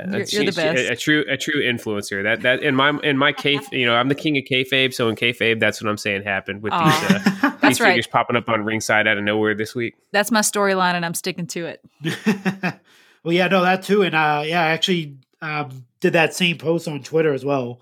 It was pretty insane, like just the reveals of those figures and stuff like that. Like they're beautiful figures, man. Yeah, if you packaging, everything. If you haven't checked it out yet, we do have a YouTube where we've given like detailed look at the boxes and the accessory sets and all of those things. So definitely check that out. Compare them with the Jazzwares and compare them with some elites and stuff. So I know the price point's a little high on these, but obviously times are hard, but we did just get those stimmy checks from Uncle Joe. So if you could spare it, I tell you guys, supporting these companies that are making figures outside of the mainstream, it's going to help all of us as figure collectors. Yeah. These guys, Zombie Sailor Toys, who we're going to talk about in a little bit, Cella, the stuff they're doing, the more figures, the better. And these small companies, they gotta ask a little bit higher price just to turn a profit. It's just the way of the world. You're not going to be selling 10,000 units on each figure like Mattel or even a Jazzwares does. So, well, and Ringside's accounting for inflation since 2019 too. So these figures have inflated in value. So. Yeah, so check them out, and also the accessory packs too. Don't sleep on those. There's some really cool stuff in the accessory packs also. So if you get it, go ahead and get all four, because you're gonna end up regretting it. The figures are beautiful. that I really can't say enough. The torn mask Penta head sculpt is just crazy. You need to have that figure in your collection. Yeah, no, yeah, I definitely did the 2 accessory sets as well because, like you said, FOMO definitely if you don't get those. If you got this next story is going to hurt Seth's feelings. It's the Legends of Lucha Libre line. Is that what you're? No, the Darby Allin. Yeah, we still got to talk about the next set of Fanaticos. Yeah, let's do that, and then let's give Seth some time before we. Bobby, I totally skipped over that. My fault. Let's give him some space to I was looking through the line. I was like, I don't got beef with Vampiro or Ultimo Dragon. Perro Aguayo's no longer with us. I was trying to figure out where Sheena was going with that one. Yeah, but yeah. So just to quickly go through this. So. They had the Expo Lucha Virtual titled For the Love of Lucha. So basically, they did a virtual expo to reveal these figures. Is that what that means? Pretty cool. Yes. Thanks for translating, Marco. Just if you know. Just so if anybody else has any Spanish to English translations they need, hit up Marco and he'll exactly. If they would have had you in WWE, Andrade would still be there. Of course. KO to S. Donde está la biblioteca? But yeah, so yeah, they announced that the Wave 2 of the Lucha Fanaticos is going to be. I think we talked about this before. Vampiro, Ultimo Dragon, Perro Aguayo, and Taurus. But they actually had sketches of these, so you can actually see the sketches of them because they just announced them the last time. They didn't have any visual proof of what they're going to look like and stuff like that. So.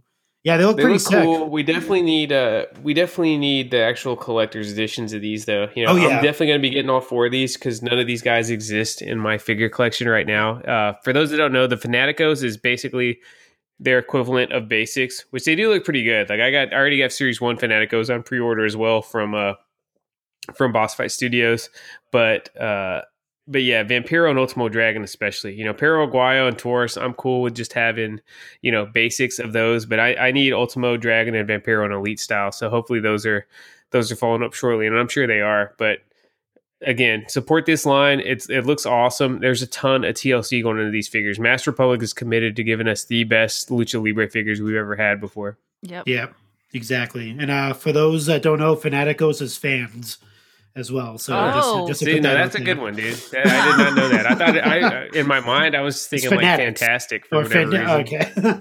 That's Fantastico. That's Fantastico. But yeah, so let's jump into this. All right, Seth, how you feeling? Prepare your heart. Yeah, so a Darby Allin chase was found at a Walmart in Massachusetts. So they're out there. Where were you, Marco? Where were you? Nowhere near a Walmart. None of my Walmarts had that because my Walmarts have been bone dry with no figures whatsoever. Same. We got a Walmart that's literally less than 5 minutes from our house. So I should be checking it every morning on my way to work and every afternoon on the way home. But it's been bone dry, absolutely nothing on the pegs for so long that I just can't even justify wasting the time. So I'm still holding out hope that Ringside throws it up for sale. Did it say where in Massachusetts or just in...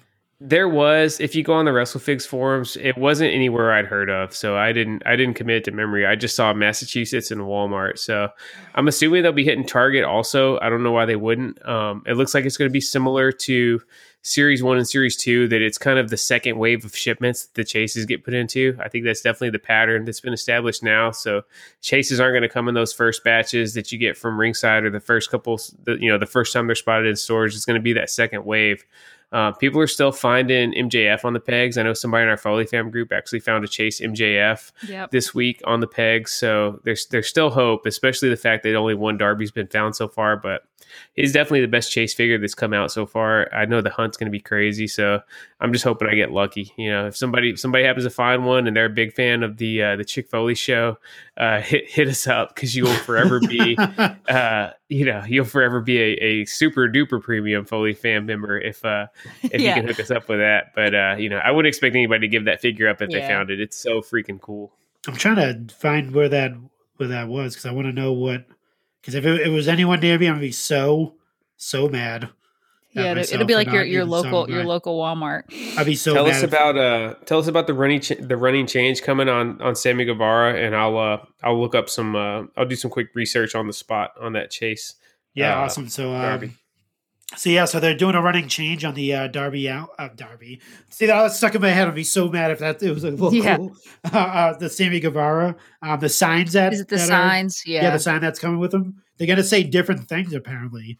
It's not gonna say as they should. Yeah, it shouldn't just say like what would it say? Hit me up, right? Was the sign that he had? Yeah, I mean they could. I think that's gonna stay with it, but they're gonna change it up so it's like each figure has like a different sign to it.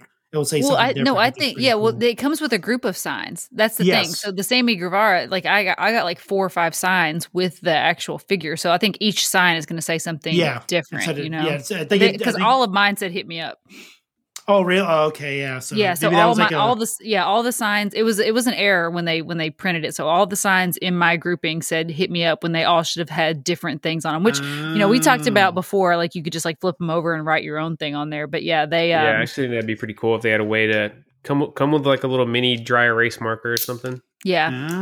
Yeah. See, so they're gonna do a running change. No, because like they had, like I said, they have multiple, so they're all supposed to be different sayings. So that's what they're gonna do. Which I'm curious because I was like, well, what are they all supposed to say? Because I remember when he was working that gimmick, but I don't remember exactly what all of his signs said. I remember there was like things about, didn't he do something about his Twitch or something one time? Like find me on Twitch. Yeah, and he wrote his Twitch because that was during the time where. WWE was cracking down on the Twitch. So they did that third party. Next night. Yeah. Hey, Marco. So, Marco, Weymouth, Massachusetts. Weymouth, the Walmart in Weymouth. So, how far away is that from you? Have you even heard of that place? Yeah, I've heard. Yeah, no, I've been through there. That's I'm gonna guess it's like around like 30 to 40 minutes away from me. So that's definitely way out of my way. I was definitely not going to travel that far. 30 or 40 minutes is out of your way for a freaking Chase Darby Allin. Marco, you're about to get your collector card pulled, dude. I know. We used to travel 30 minutes across the island just to go to a fig hunt. To look. Yeah. So I haven't even checked like Brickseek or anything like that because I'm not even sure if it's updated yet or what's going on with it. So I haven't been checking. I've just been like randomly showing up sometimes, and I haven't seen anything. But yeah, Weymouth is pretty deep. So yeah, I mean. Glad they found it. Weymouth Walmart. It's in someone's hands, that's all we can. Yeah, happy for those guys. Yeah, happy home. Darby's going to be safe and snuggled in. Next to a Gronk figure. So, yeah, next to a Gronk figure probably. Or Tom Brady jersey as well. So he'll be wrapped up in it. Yeah, let's talk about this Dino Bravo because it looks awesome. I think it looks great. Incredible. Dino Bravo's first ever figure, and it looks like they nailed it. It's going to fit in perfectly with your Hasbro collection. Series 1 was really based on 1989 WWF, so it's going to be perfect right next to Earthquake. I cannot wait to get this figure. It may be my favorite of all the zombie sailor reveals so far. Yeah. Definitely. They captured the likeness for sure. Yeah, the detail is amazing so far on all these figures that he's posted. Especially the Sabu. I think we talked about this last week with like the scars and all that stuff. Like, they're gonna be Hasbro, but like current. Like if Hasbro were made today, what they would look like with the new with the technology, and the sculpting and stuff like that. Yeah, I can't wait to see what these look like. Marco, what did you add to your collection this week? I added nothing actually. That was pretty bone dry around these parts. Minimalist March over here. Yeah. Yeah, it's been light for us also. Last week we just added Papa Shango, and this week it was just one lone pop. Sheena, tell them about the 7-Eleven exclusive Steve Austin pop you're holding in your hands right now. There we go. Yeah, so we got the 7-Eleven exclusive. We hit a couple 7-Elevens around our house. They didn't even have like the 7-Elevens that we were hitting didn't even have like a little section for toys. Some of them are bigger and they have like a little aisle where you can find toys and stuff. But yeah, ours were. And I saw a picture today where it was basically like a shipper. It was like a Funko shipper, and there was probably like 40 Steve Austins in there. But our buddy Mike Rivera from the Facebook group, he tracked down a couple of them for us. So really, really cool pops. What's your thoughts on it? Oh, I love it. I think it's amazing. We got ring gear Steve Austin already in pop form, so I love this with the 2 belts. And this is one there's the one that comes in the standard line where he's just got the vest and the single title, and then this one comes with dual titles. So I think it's based off because there were 2 times where Steve Austin was world champ and tag team champ. He did it once with Triple H right after WrestleMania 17, but I think this one is based off of 1998 when him and The Undertaker were the tag team champs for a little bit before their match at SummerSlam. But yeah, it looks fantastic. Stoked to add to the collection. So yeah, thanks for the hookup. Oh my gosh, who sent this to us? I'm like blanking. Mike Rivera. Mike, I just said it. Oh, sorry. Yeah, I didn't, you did. Yes. Thank you, Mike. I appreciate you. You're the best. All right, Marco, we got anything else to discuss for Go Figure? No, I think that's pretty much That's it, dude. Yeah. All right, let's move on to our Keeping It Tranquilo. Hey everyone, it's Nick, better known as Extra Cooler. Is there anything better than diving back into the wrestling archives and watching classic matches from the past? Yes, there is. It's doing that with your buddies while cracking jokes and enjoying some ice-cold beverages. If that sounds like fun to you, then be sure to check out my new podcast, The Extra Cooler Show, where each episode, my Survivor Series team and I review an old-school match chosen by you, the listeners. The Extra Cooler Show is available wherever you get your podcasts. Be sure to subscribe and follow us for new episodes every other Thursday morning. El ídolo.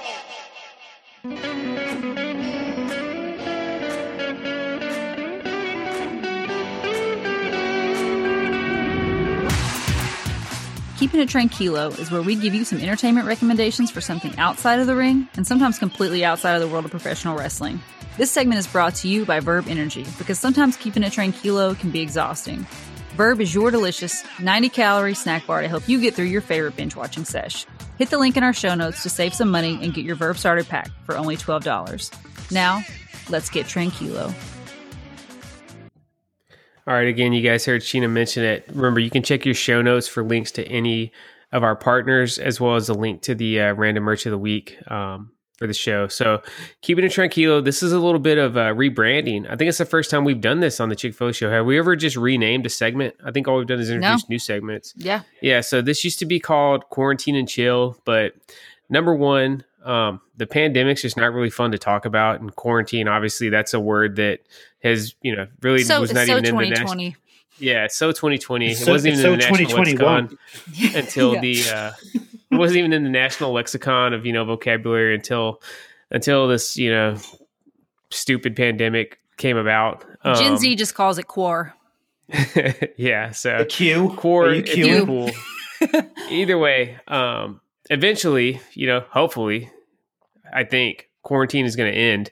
But we did want to keep this segment because we love giving you guys some suggestions for entertainment options that are kind of just outside the normal squared circle action that we get. So we're going to start calling this Keeping It Tranquilo. And now it's also kind of just a little bit of a tribute to Andrade, our fallen hero, who is no longer in WWE with us. So we're going to keep the music. It's definitely going to be hitting a little bit different now that we're never going to hear it again. Yeah. We renamed Monday this before there was any Yeah. whisperings of Andrade leaving the company. So we actually came up with this a couple weeks back when we decided to ditch the quarantine name. But either way, it's still going to be the same segment where we give you guys a recommendation for something to watch outside of the normal in-ring action. So Marco, we'll kick it off with you. Yeah, it's our music now, so we own it. WWE. No, that's right. So I picked this one because it's kind of like a quick movie to watch on Netflix. I'm not sure if you guys heard of this movie. It's called The Roman I have Missy. not. It stars David Spade. Roman Reigns makes an appearance in it. He does like a cameo, nice. in it, which is pretty cool. He's at the beginning of the movie. But it's basically about this dude goes on a blind date. Horrible blind date. This girl named Missy. He obviously ends up ditching her. He's like, yeah, I'm not talking to her ever again. She's crazy. Meets another girl with the same name. Ends up inviting, the girl that he wants to invite to this like vacation or whatever, but he ends up texting the wrong Missy. Hence the wrong Missy name. And then the hijinks. So we got a little love triangle situation here. Yeah, so it's pretty funny. Like me and my wife are just like flipping around through Netflix and kind of want to watch like some type of comedy, something funny because you were trying to keep from just like putting on those old comforting episodes of The Office once for the bajillionth time. So you're like, let's just play a little Russian roulette here on the Netflix machine and find something to watch. That and you have to kind of like swim through all the different. There's so many different documentaries on Netflix now that are kind of Debbie Downer, so I didn't want to watch any of those. I know, yeah. I was feeling that the other day. I was like, oh my God, how many true crime podcasts do I listen to? No wonder, like, I'm like feeling kind of down. Like, I need something to like change it up, you know? Yeah. So, so it was a pretty fun watch. It's nothing like kind of brainless comedy, nothing too intricate. You don't have to think about it. Just so if you need a brain palate cleanser from all the ridiculousness of the world and all the down news, then watch the wrong Missy. Yeah. Yeah. All right, Sheen, you're up next. Okay, so speaking of, because I told you, like, I listen to a bajillion true crime podcasts, and sometimes it gets a little bit dark and a little bit bleak. I need something to just kind of, again, be a palate cleanser. And what better way to cleanse your palate than with the Recipe Club? This is a Ringer podcast. If you're not familiar with the Ringer, everything they put out is just incredible content. The people who are a part of their Ringer team, they're super passionate about all of the things that they talk about. So you'll always be entertained. But this is like a freaking combination of two of my favorite things, which is the Ringer and Dave Chang. I love Dave Chang. He's a world-renowned restaurateur, chef. Ugly Delicious has been a keeping it tranquilo recommendation before. Yes, but I recommended Ugly Delicious because it's his show on Netflix that he has. He has Breakfast, Lunch, and Dinner on Netflix. Just an all-around awesome dude. He has his own show. I think what's his show called? The Dave Chang Show. Yep. Okay. So so it's just called the Dave Chang Show, but he's also doing this collaboration with the Ringer called the Recipe Club, and it's where him and a few other names like culinary experts, they will prepare and eat and judge 3 different recipes of the same dish. So for instance, if the topic is brownies, they will all pick a recipe off of the internet to make brownies, and they all make it and judge it and talk about it and those sort of things. And it's just really, really entertaining because these guys who are super high end chefs, sometimes they make things that are so just pedestrian and they're so familiar to us, like brownies, and they to hear them talk about it is just so funny. So the episode we listened to the other day was Bisquick, so they were all 3 making recipes of something using Bisquick. Yes. And you can find, so if you go, what's really cool is, so in their show notes, so if you go to their show notes or go to their blog where they post all their episodes and stuff, you can see they post all the recipes that they use. So as they're talking about it, if you want to try to make the recipe, or if it's really good and they talk about it, you can make it. Or if it's a really crappy recipe, you'll know which one not to make. But yeah, they did Bisquick. There's a casseroles episode. I mean, they eggplant. So they just, like I said, pick just a random topic. And it's awesome. So it's called the Recipe Club, and you can find it everywhere that you find podcasts. All right, so Marco gave you guys something to watch. Sheena gave you guys something to listen to. I'm going to give you guys something to play. Wrestlemania Wrestling by Retrosoft Studios is finally released on Xbox. It should be releasing on PlayStation sometime within the next week. It released on PC a couple weeks back. But this game, I'm sure you guys have seen it on social media over the last couple of years. It's the true sequel to WrestleFest, the legendary WWF arcade game from the early 90s. If it's not, I think the guys got a handle on the original code from that game because it feels exactly like WrestleFest. If they didn't, they did some miracle work just perfecting the feel. But it's a ton of fun. It's got the same graphic style, except it's updated with all the modern technology. So the game looks beautiful. It's got a really sweet roster. Matt Cardona, Brian Myers are on there. It's got the Blue Meanie, Stevie Richards, our buddy from DDP Yoga. He's on there. Nick Aldis is on there. Just a ton of legends and indie stars from current day are on the roster. It looks just like WrestleFest. There's all kinds of different arenas, and it's even got some cool story modes where you actually go after the NWA championship. So it's only $25, so it's not going to be the full $60 or $70 game that you're buying. It's just a cheap, I wouldn't say cheap, but it's a more economical game. It's a ton of fun, and for anybody that was a fan of WrestleFest, you got to get this because it's going to be a trip down memory lane, and more importantly than that, it's just a lot of fun to play. So check out Retromania Wrestling on Steam and Xbox Live right now, and it'll be on PlayStation here shortly. Drop by and visit the Turnbuckle Tavern, where every Thursday we give you the most in-depth analysis of all things AEW, as well as dive into Impact Wrestling, NWA, and all things indie. If you like heated debates, compelling interviews, and a shot of nostalgia, you'll love the Turnbuckle Tavern. Available on Apple and Spotify. Drink it in. It always goes down smooth.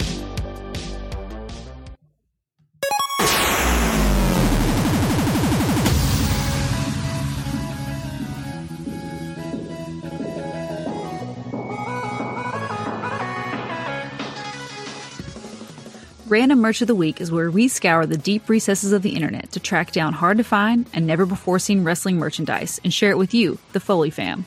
You can find links to purchase our rare finds in the show notes of every episode. This segment is brought to you by Pro Wrestling Tees. Visit the official Chick Foley Show store by searching Chick Foley at ProWrestlingTees.com or hitting the link in our show notes. All right, so we're going to stick with the wrestling gaming world. I think we're going to piss off our friends over at Game Marks Podcast this time. Hopefully they'll get us for check out their show because they go deep on wrestling video games every single week, and they're awesome. But I stumbled across this listing for 7 original NES games, all wrestling related. It's an eBay auction. It's currently 5 days and 20 hours left to go. It's pretty much 6 days left, and it's setting at $10. So you got some awesome games here. So first off, we'll go with the mainstream. You got WWF Wrestlemania. That's the OG WWF video game with Hulk Hogan on the cover, tearing off the tank top by Acclaim. Then you got WrestleMania Challenge, which here's a blast from the past. This one was by LJN when they got out of the figure game and started making video games. So they actually had some banger video games back in the NES, Super Nintendo, and Sega Genesis days. So you got LJN's WrestleMania Challenge, which was the sequel. And then you got the last WWF NES game, Steel Cage Challenge. This one's got Brett, The Undertaker, Macho Man, and the Mountie on the cover, along with Hulk Hogan. So it's legit like one of those, one of these things is not like the other cover art. Somehow the Mountie's on there. So that's your 3 WWF games, which I think are worth the price of admission to begin with. But then you have Pro Wrestling for Nintendo Entertainment System. This was like the OG wrestling game. I think Starman was the kind of the best character on there. Yeah. This is a game that I can't believe I didn't own as a kid because I had a shitload of NES games. So it's Tag Team Muscle, which you guys remember the Muscles, the little, the tiny little like 1 inch tall figures. They were just like hunks of plastic. WWE actually had some muscle figures a couple years ago. I didn't know that this game even existed until I was today years old when I found out this was a thing. So shout out to my parents for letting me know about that. You got Tecmo World Wrestling. Obviously, Tecmo had all kinds of good games. They had Tecmo Baseball, the legendary Tecmo Bowl. It was their wrestling game. I actually think I remember playing this one. I don't know if it was the NES game I'm remembering or the Super Nintendo version, but I know Tecmo Wrestling was pretty much like the best playing wrestling game from during that time period. It was unlicensed, so it didn't have any of the WWF or WCW NWA characters, but I remember that game being really, really fun. And then there's another Japanese game. This is by Data East, and it's just called Tag Team Wrestling. So, and the other cool thing about this one is that it was owned by Nevea, and you know that because it's got her name written in Sharpie on the actual cartridge. So, you get a Nevea autograph for free on that. That was a boss move back in the day. You want to put your name on your cartridge, don't you ain't stealing this, dog. Yeah, I don't know how up you guys are on it. You guys know there's like a hardcore collectors, a collecting game for like NES games if they're like still in the box and stuff. Obviously, these are just loose these are just loose cartridges, so you can get them really cheap. Yeah, it's funny how much the how between like MOC and loose figures, like obviously figures are worth a lot less if they're loose, but they still hold a lot of their value. I'd say maybe like 60 to 70% of their value they still hold loose. NES games, it's like all or nothing. Like if you got it, in the box is really good, but you really want it in the box sealed up in the plastic, they'll go for $900, $1,000 depending on what the game is. Damn. But if it's loose, it's like you said, you got 7 games here sitting on $10. So if you still have a working NES, which we do, which we do, I think these would be awesome to add to kind of go down memory lane. If you just have a random wrestling merch collection, these would still be some cool pieces to have as like a display or conversation piece, So check it out. Again, it's super cheap. If anybody from the Foley fam ends up trying to get in on this auction, let us know how you do. And I'm going to be keeping an eye on it to see what the final value is. Marco, you got any favorite WWE, WWF games from back in the 8 and 16-bit days? Oh my God. Probably what you just actually showed there, the WrestleMania game. I remember the most out of anything. I owned all of them, but yeah, definitely the first one was probably my go-to. And it's actually, I'm just looking at it now. I'm like, it's only $10 for all of these. I have a feeling they're gonna it's gonna skyrocket at some point. But if you It think is 7 games, man. I think that muscle game is really rare. Like I said, I was into muscles and I was into NES, and I didn't even know that existed. So I don't think that one was very widely distributed. So I think that's going to end up being the most valuable cartridge out of that set. Oh yeah, Pro Wrestling was probably like my favorite one out of all those games for some reason. But yeah, well, that was the OG. That was the original, man. Yeah, that was it right there. I'm just looking at these now. I'm like, oh man, I wish I had a NES. I would definitely jump in on this. You need to get one. It was so fun. We have a Super Nintendo and a Nintendo, and it was so, Seth and I used to go back and just like play games on it, and it really still like holds the nostalgia. It just so cool. It's the best feeling. So we were talking about the value of these things with the box and stuff. So that muscle cartridge I talked about, muscle tag team match, just loose by itself, it's selling for like $20 on eBay right now.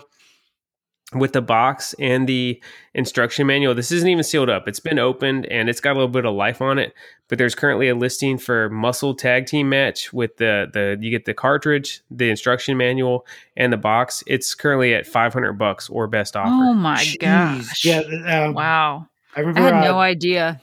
Yeah, AJ Styles has a crazy video game collection. I'm not sure if you ever seen. Yeah, he's got like an arcade in his house. Yeah, well, he has like cartridges. He has consoles. He like collects all this stuff. So I'm about to blow you guys' mind. All right. So I talked about how the difference on price. So that $500 listing, that was loose with a little bit of life on it. On January 18th, this is a sold listing. Keep in mind, okay, this is a sold listing, sealed up in the plastic. Tag team match muscle sold for $9,999 on eBay. Crap! Wow. Man. Yeah. So. If we need to start hitting the comic shops, dude. We need to start like going and finding all these old media. You got to find them sealed up. That's the thing. And I mean, some of these games, I feel like there's got to be like less than 20 sealed up copies of Tag Team Match Muscle left. Because again, as much as I was in these things, I didn't even know this game existed until this week when I stumbled across that listing. So this is an extremely rare game. Yeah, if you guys played this as a kid, hit us up, drop us a line, whether on Facebook or on IG or in the email. Let us know how this game was, because yeah, again, I'm kind of mad at my parents for never even finding out about this. We need to ask our friends over at Game Marks and see what they know about it. Definitely worth some money though if you got this thing sitting around the attic somewhere. Sheena, let's hit some listener mail. All right. This week's listener mail comes in from our buddy Ryan Belisle. He says, 6 wrestling figures that you would put into the museum to represent wrestling figures for all time. Doesn't matter the company or the period. So I'm going to let you guys kind of bounce this back and forth. What wrestling figures would you put in? I mean, I think all three of us can agree that the Hulk Hogan LJN has to go in as one, correct? Yeah, that's got to be one. For Hasbro's, I'll go with Hasbro Macho Man, the first one in the ring gear, not the one in the jacket or the Macho King. Okay. I'll take Yeah, that'll be my Hasbro. Marco, you grab one. Let's say could be anything, right? Any line, Anything. yeah. Any. It's just 6 wrestling figures to put in a museum. Like if you're putting them in a time capsule for somebody to find, to like go back and be like, okay, this is what wrestling figures were. Kids from the future. Just because since you guys went Hasbro, we'll have to go Jax, right? Mm-hmm. Yeah. Damn, Jax had so many awesome figures, though. That's pretty hard. Just pick a favorite. Honestly, like I feel like anybody could. I feel like it's just like a personal preference, right? Like I think you just need 6 different lines of figures. It doesn't really have to be like particular characters, in my opinion. I think clearly, it just needs to be like 6 of the most important wrestling lines, and then clearly like some sort of important moment in wrestling history. Yeah, I'd probably have to go with definitely one of the Roddy Pipers for Jackson. I'm not sure which one I would put because they're all pretty. You could go with the WrestleMania 6 where he was half black and half white, because Peacock has now erased that match from wrestling history. That if you guys did hear, that match is not included. Yeah, they edited. That's why WrestleMania 6 was the last WrestleMania to go on Peacock, because they edited that match. So they're doing that. They're doing that with a lot of stuff coming from WWE Network to Peacock. Dude, so I you didn't get even it. think. I did not even think about like all the. I mean, clear when it's controversial. Like we know that there's some things in WWE that are controversial, but when they're within the confines of only WWE, like I feel like it's like an audience of people that kind of like know those things and Yeah, like, get it. I don't want to say accept Peacock because is Yeah. they're editing Yeah. stuff, so you're gonna be able to watch the entire Attitude Era in like 22 minutes. Oh yeah, definitely. Oh my yeah. gosh, this is horrible news. I didn't even think about this. This is awful. Yeah, All right, so Sheen, give us a Mattel. So far we got LJ and Hulk Hogan, we got Hasbro Macho Man, Jack's Classic Superstars Roddy Piper. Sheena, hit us with the first Mattel. Well, I'm going to go with Defining Moments Brett for the Mattel figure. It's just it's a beautiful figure, personal favorite of mine. We got to have a Brett in the top 6 wrestling figures to represent. So yeah, Defining Moments Brett. I'll show some love to WCW and go with the Galoob Sting figure with the blue trunks and the black and pink face paint. I still think that's the best version of Sting in figure form that we've ever gotten. So that's my pick. Marco, give us an AEW figure. Yeah, to close we definitely need an AEW figure because that was one of the most that was one of the biggest turning points in wrestling history and in our lifetime. So we need to show them some love. I think you have to go with one of the many Cody figures. No, right? Oh my why God, did you ask joking. Marco? Why did you Okay. ask Marco for the AEW figure? No, I was actually gonna go with the Orange Cassidy figure because of the hands in the pockets. The innovation. Yeah, the innovation that it holds there too. And I mean, he's just a cool figure, but yeah. No, I definitely was gonna go with the Cody. There's not a wrong answer for the AEW. I mean, you could Mox or Kenny or any Hangman or all the any of them would have Codys. or one of all the Codys. True, very true. So yeah, that was a good question. Thank you, Ryan. Yeah, I'd be excited to open that time capsule. So let's see here. Darius Johnson. If you guys know Darius, he is like the king of the FBI. He's the king of the Fig Budget Institution. And it's like he's the salary cap for figure collecting. It is. He says a salary cap. He started this like he was talking about it in December, and he so far he has been tried and true to his Fig budget. So Darius Johnson says, if you set a Fig budget of $2,000 for a year, what figures would you focus on? So what would you hone in on to really capitalize on your figure budget? Seth, I'll start with you first. I would go. So it's kind of hard to cage it in with so many lines that we have going right now. So I'm going to stick strictly with Mattel, and I would buy just the flashbacks. I would focus on the flashbacks and the Legends figures. Basically anybody that's not a current star, because those figures are going to have staying power. If they make a figure of a legend, that's something that's going to be cool in your collection 5 or 10 years from now. Where there's some guys that are modern era guys that they might make for a cool figure just in a one-off in an elite series, but a couple years later, you're going to have a hard time even remember who the guy is. So I would say I would focus strictly on legends and flashbacks. That would be my strategy. What about you, Marco? Oh man, you stole my strategy on the. I mean, it's not a bad strategy. It's Legends. definitely not. It's definitely not a bad way to go. I was torn between that or focusing strictly on first time in the line figures. Mm-hmm. Yeah, either that. Either that or definitely, since I have kind of like a LJN collection, definitely do that. That would probably be my thing. Just start with the first series and go all the way up, and that definitely go with the man Zorro. He could definitely help out with that. The LJN Whisperer. The LJN Whisperer could definitely help with that. So yeah. Yep, awesome. Thank you, Darius. And yeah, if you guys don't know, like I said, hit up Darius if you're looking for a way to institute your Fig budget because he's the man. He's like a financial advisor. He's a financial advisor for your figure collection, 100%. So this last question comes in from Randy Smith. He says, will there ever be a Chick Foley meet and greet? And he's like, maybe team up with Fully Posable. I would love that. I cannot wait until the day that we get to some sort of event, whether it is like, a SummerSlam or a WrestleMania weekend or something. And we will 1000% schedule something where we can all sit down and crack open a cold one together and cheers and hug one another and do all the things. So but I was actually thinking about this today, which was kind of weird because I was thinking of like if we did something like that, we'd have to do we'd have to have a setup obviously, but we'd have to do a live Royal Rumble simulation thing. That would be so fun.